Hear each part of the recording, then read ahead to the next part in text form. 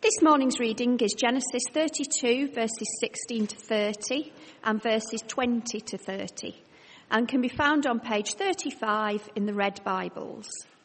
We have Bibles in other languages and versions available at the back, and page numbers for these are on the screen.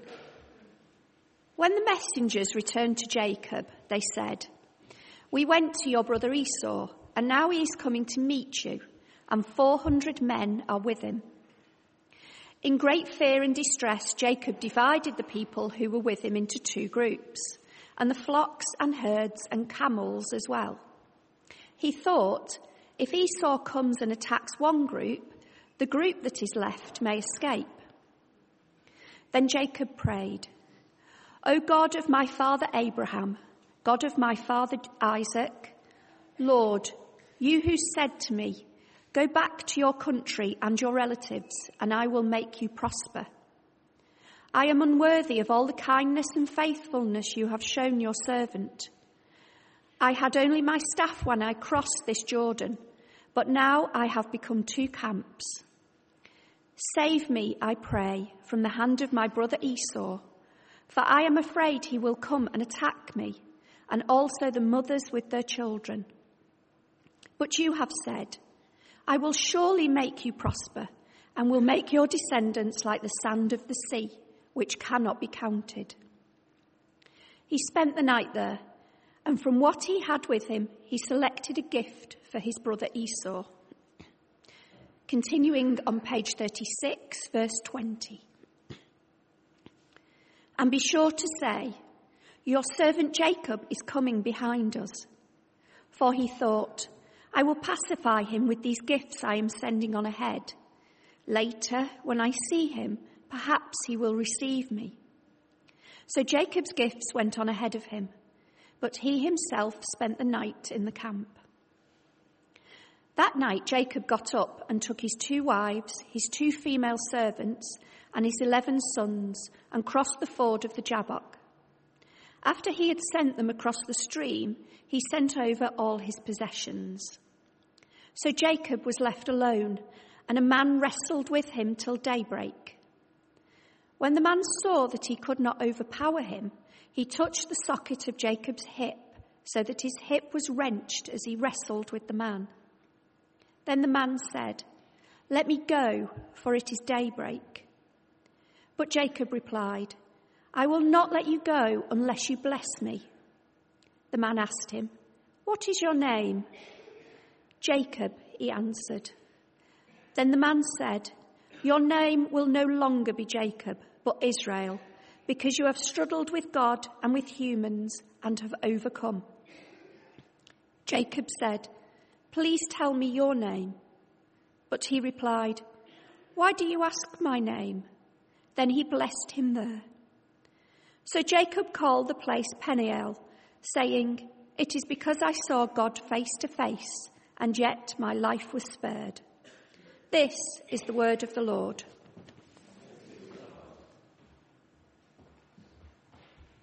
Thanks very much, Sue, for reading that.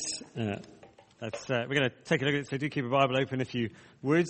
I'll pray, and we'll start. Heavenly Father, just sung those words, this is amazing grace, and I pray that we would see more of your character, who you are, your extraordinary ability to work in people's lives, in our lives. I pray in Jesus' name. Amen. Nice to be with you as always this morning. We are, where are we? In this series in Genesis. Do you know that moment on a plane where the captain will sort of start talking over the voice thing and we'll say, we're now cruising at this level and we'll shortly be beginning our descent. We fly lots from Northern Ireland to Manchester. Normally he says we're over the Isle of Man, and we'll shortly be making our descent, kind of over Liverpool and on our way down.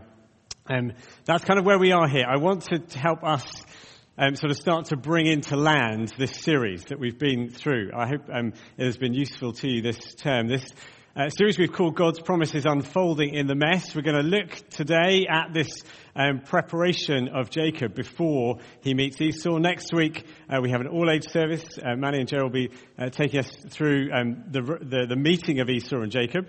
And then the week after Remembrance Sunday, we're going to kind of come into land, so to speak, and the difficult story of what happens to the daughter of Jacob and the conflict that ensues around that, and the mess that continues.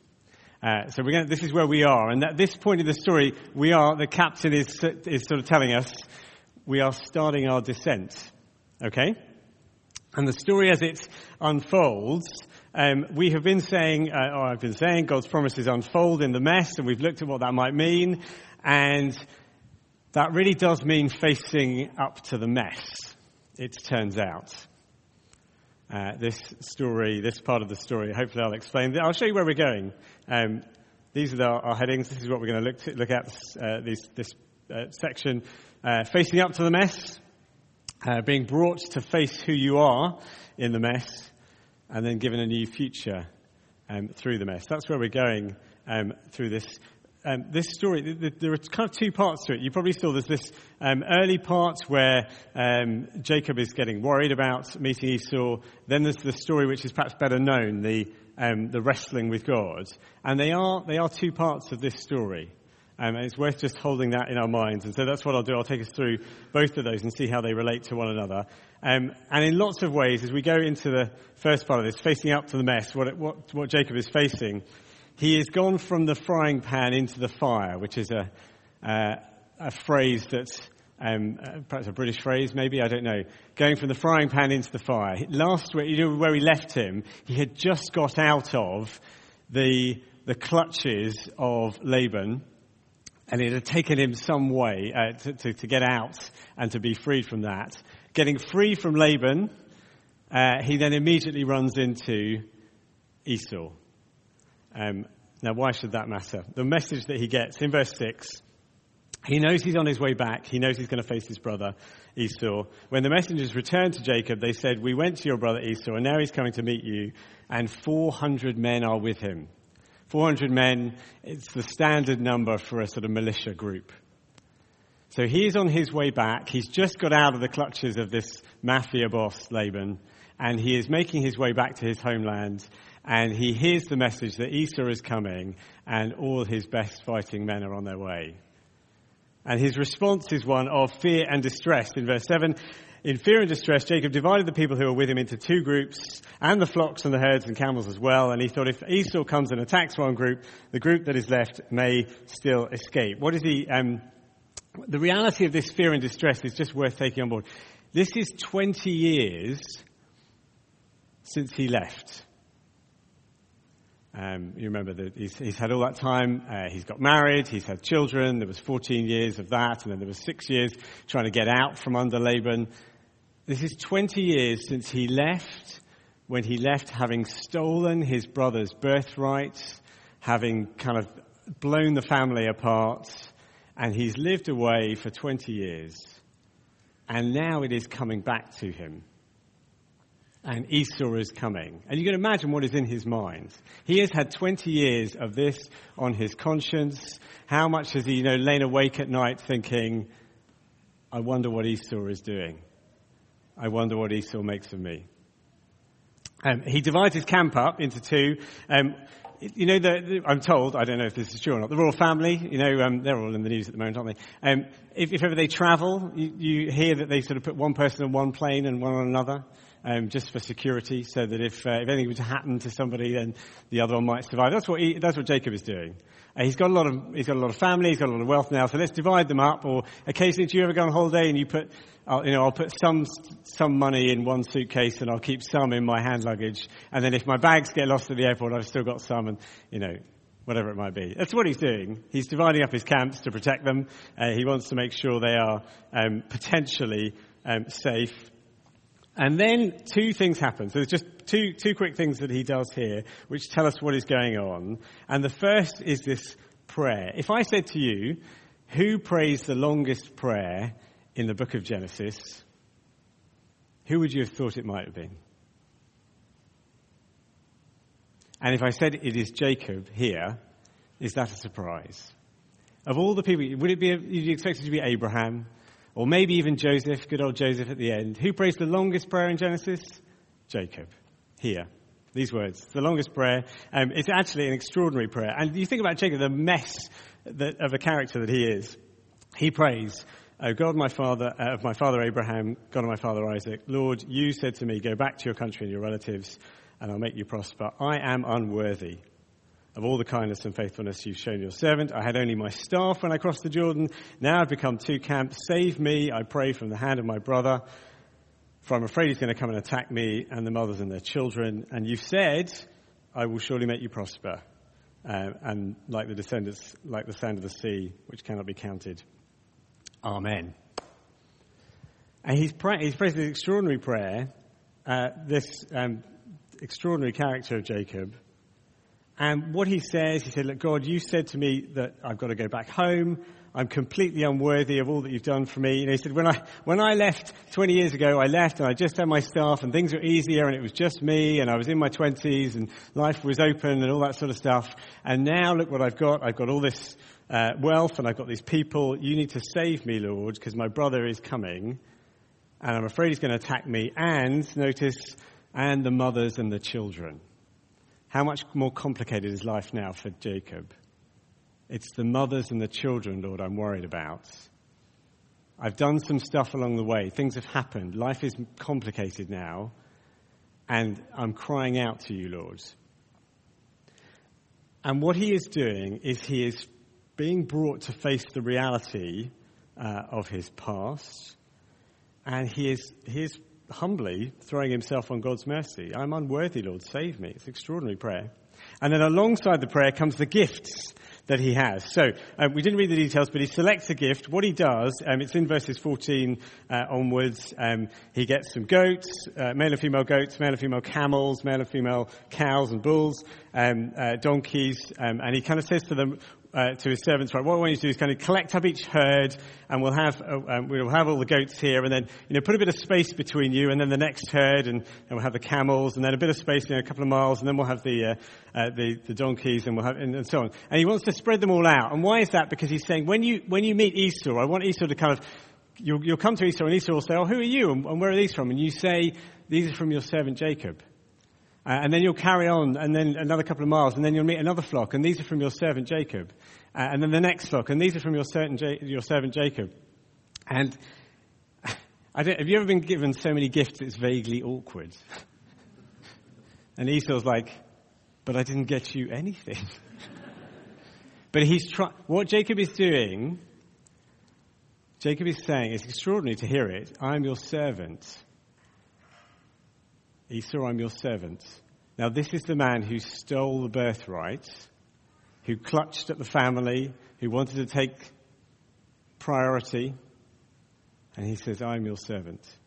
And Jacob is being brought to face the reality of the consequences of the past, the reality of what he did, the reality of all of its complexity since then. And he is facing up to the mess. He is being brought to do that. And he's placing himself in this position. And when he says, have a look at verse 20, he says, I'll pacify, hopefully, he tells us what he's thinking, I will pacify Esau with these gifts. I talked about this a little bit last time about the idea of face, and what he's actually saying when he says I'll pacify him is that I will cover Esau's face. In a sense, what he's saying is I will wipe from his face the anger that he has. Hopefully these gifts will wipe away the anger he may feel. It will cover his face. And when he says, and then hopefully he will receive me, perhaps he will receive me, he's saying that Esau will lift up my face. Hopefully Esau is going to lift up my face. He is being humbled by the Lord. And that is what is going on. And he is being brought to that point. And then what unfolds is this particularly kind of strange evening where we see him wrestle with God. That night, verse 22, Jacob got up and took his 2 wives, his 2 female servants and his 11 sons and crossed the ford of the Jabbok. So they go on, and he sent them across the stream, and Jacob is left alone in verse 24. And a man comes and wrestles with him till daybreak. Alone. The way the story is shaped, he's divided his camps, he then sends them on ahead, and then it is just Jacob. It is just Jacob, and this mysterious figure arrives to wrestle with him. And it's kind of it's a strange episode, isn't it? It's a strange episode. This mystery figure, and they kind of wrestle, and they're very even in their wrestling. This is not an actual picture. They're kind of evenly matched. A man wrestled with him till daybreak. When the man saw that he could not overpower him. Now we know, as we see later on, that this is God coming to him. And in some sense, God accommodates himself to make them evenly matched. And they tussle and they struggle. And Jacob has clearly got some strength in him. But it's as though he's almost like a kind of superhero character that is just holding back his power. God is like a kind of superhero character. He's just holding back his power. And there comes this moment where, having wrestled, he just then sort of, I don't know, with a kind of just immediately unleashes something that just wrests his hip from its socket and kind of injures him. Not fatally, but injures him, that he won't recover from this. He touched the socket of Jacob's hip, so his hip was wrenched as he wrestled with the man. And the man said, "Let me go, for it is daybreak." And there's this strange tussle where Jacob just holds on to him and says, "I won't let you go until you bless me." And then we get down to this kind of center of this, what I think is going on in this episode. The man asked him, "What is your name?" What is your name? Now, your name is your character. Your name is who you are. And as we know, I've spoken about this before, Jacob it means a wrestler, a struggler, a battler. He came out of the womb grasping. Do you remember? He's a grasper, he's a wrestler. And the man says, "What is your name?" And he says, "Jacob." And God is breaking him down. He kind of gets him alone, and he's kind of breaking him down. And it is about who Jacob is in this mess, and God is bringing him to face who he is. What is your name? It is Jacob. Who are you really, Jacob, in the mess that you have made? Here you are. You're processing 20 years of carrying this. You're about to face Esau. You know you are in a panic. Who are you really in the middle of this? I've done this to get you to see who you are, this wrestler in the mess that you've made. And from that moment comes the changing and the reshaping of Jacob. What happens? The man said, "Your name will no longer be Jacob, but Israel, because you have struggled with God and with humans and have overcome." Jacob says, "Please tell me your name." He won't do it. "Why do you ask my name?" I sense that's because he's God. He can't do that. Then he blesses him there. And Jacob called the place Peniel, saying, "It is because I saw God face to face, and yet my life was spared. Your name will no longer be Jacob, but it will be Israel. You are a struggler, Jacob, but I'm going to make you into something new." This is a really important moment for God's people's history, if you think about it. We know God's people as Israel. We call them Israel. This is where they are named as that people. So if you were, and I've said this before in some ways, if you imagine being a young Jewish boy or girl, and you might have said to your mummy or daddy, you might have said, "Oh, mummy, tell me, why is it we're called Israel? Will you tell me the story of why we're called Israel?" And they would have then explained this story. A mum or a dad might have explained, well, it was to do with Jacob. Jacob was this wrestler, and he was given this new name. And this is who he was. And this is how God is forming his people. And in some ways, this is just as humbling as everything that's come before, because what it means is accepting that God has a new future for him. It means accepting kind of who he has been and where God is now taking him. When you might remember, we looked at this passage with the BBC Sunday Worship, and I drew parallels with the prodigal son. And this is like his moment in the pig trough, where he comes to accept the mess that he's made. He comes to accept who he is in that, and he comes to face a new future that God might be offering him if he puts himself on the path back. And as we look at this, and as we've worked our way through with Jacob, I wonder if you can see that this is about how God is forming his people. And that this is about how he works in doing this. So he brings Jacob to face the reality of his past, the very real consequences of what he's done. He brings him to face who he is and what his character is like. And then he begins to reshape it. But it takes all of those stages. He begins to reshape who he is. And he takes people who are a mess and whose characters are flawed. And what he doesn't do is then eradicate that and sort of wipe that entirely away.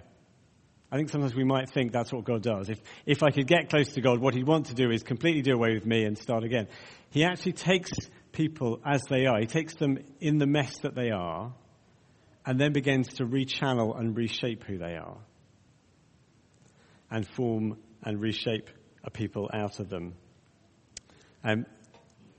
There is this moment in the story where a sunrise begins to follow. It just comes in verse 31. The sun rose above him as he passed through, and he was limping because of his hip. So the breaking of Jacob, the hip injury, doesn't ever go away. But God is reshaping who he is from that point on. He gives him a new sunrise, if you like.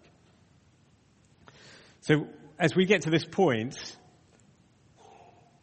the thing I want us to be clear about, the message of this passage isn't, so you've got to go and face your past.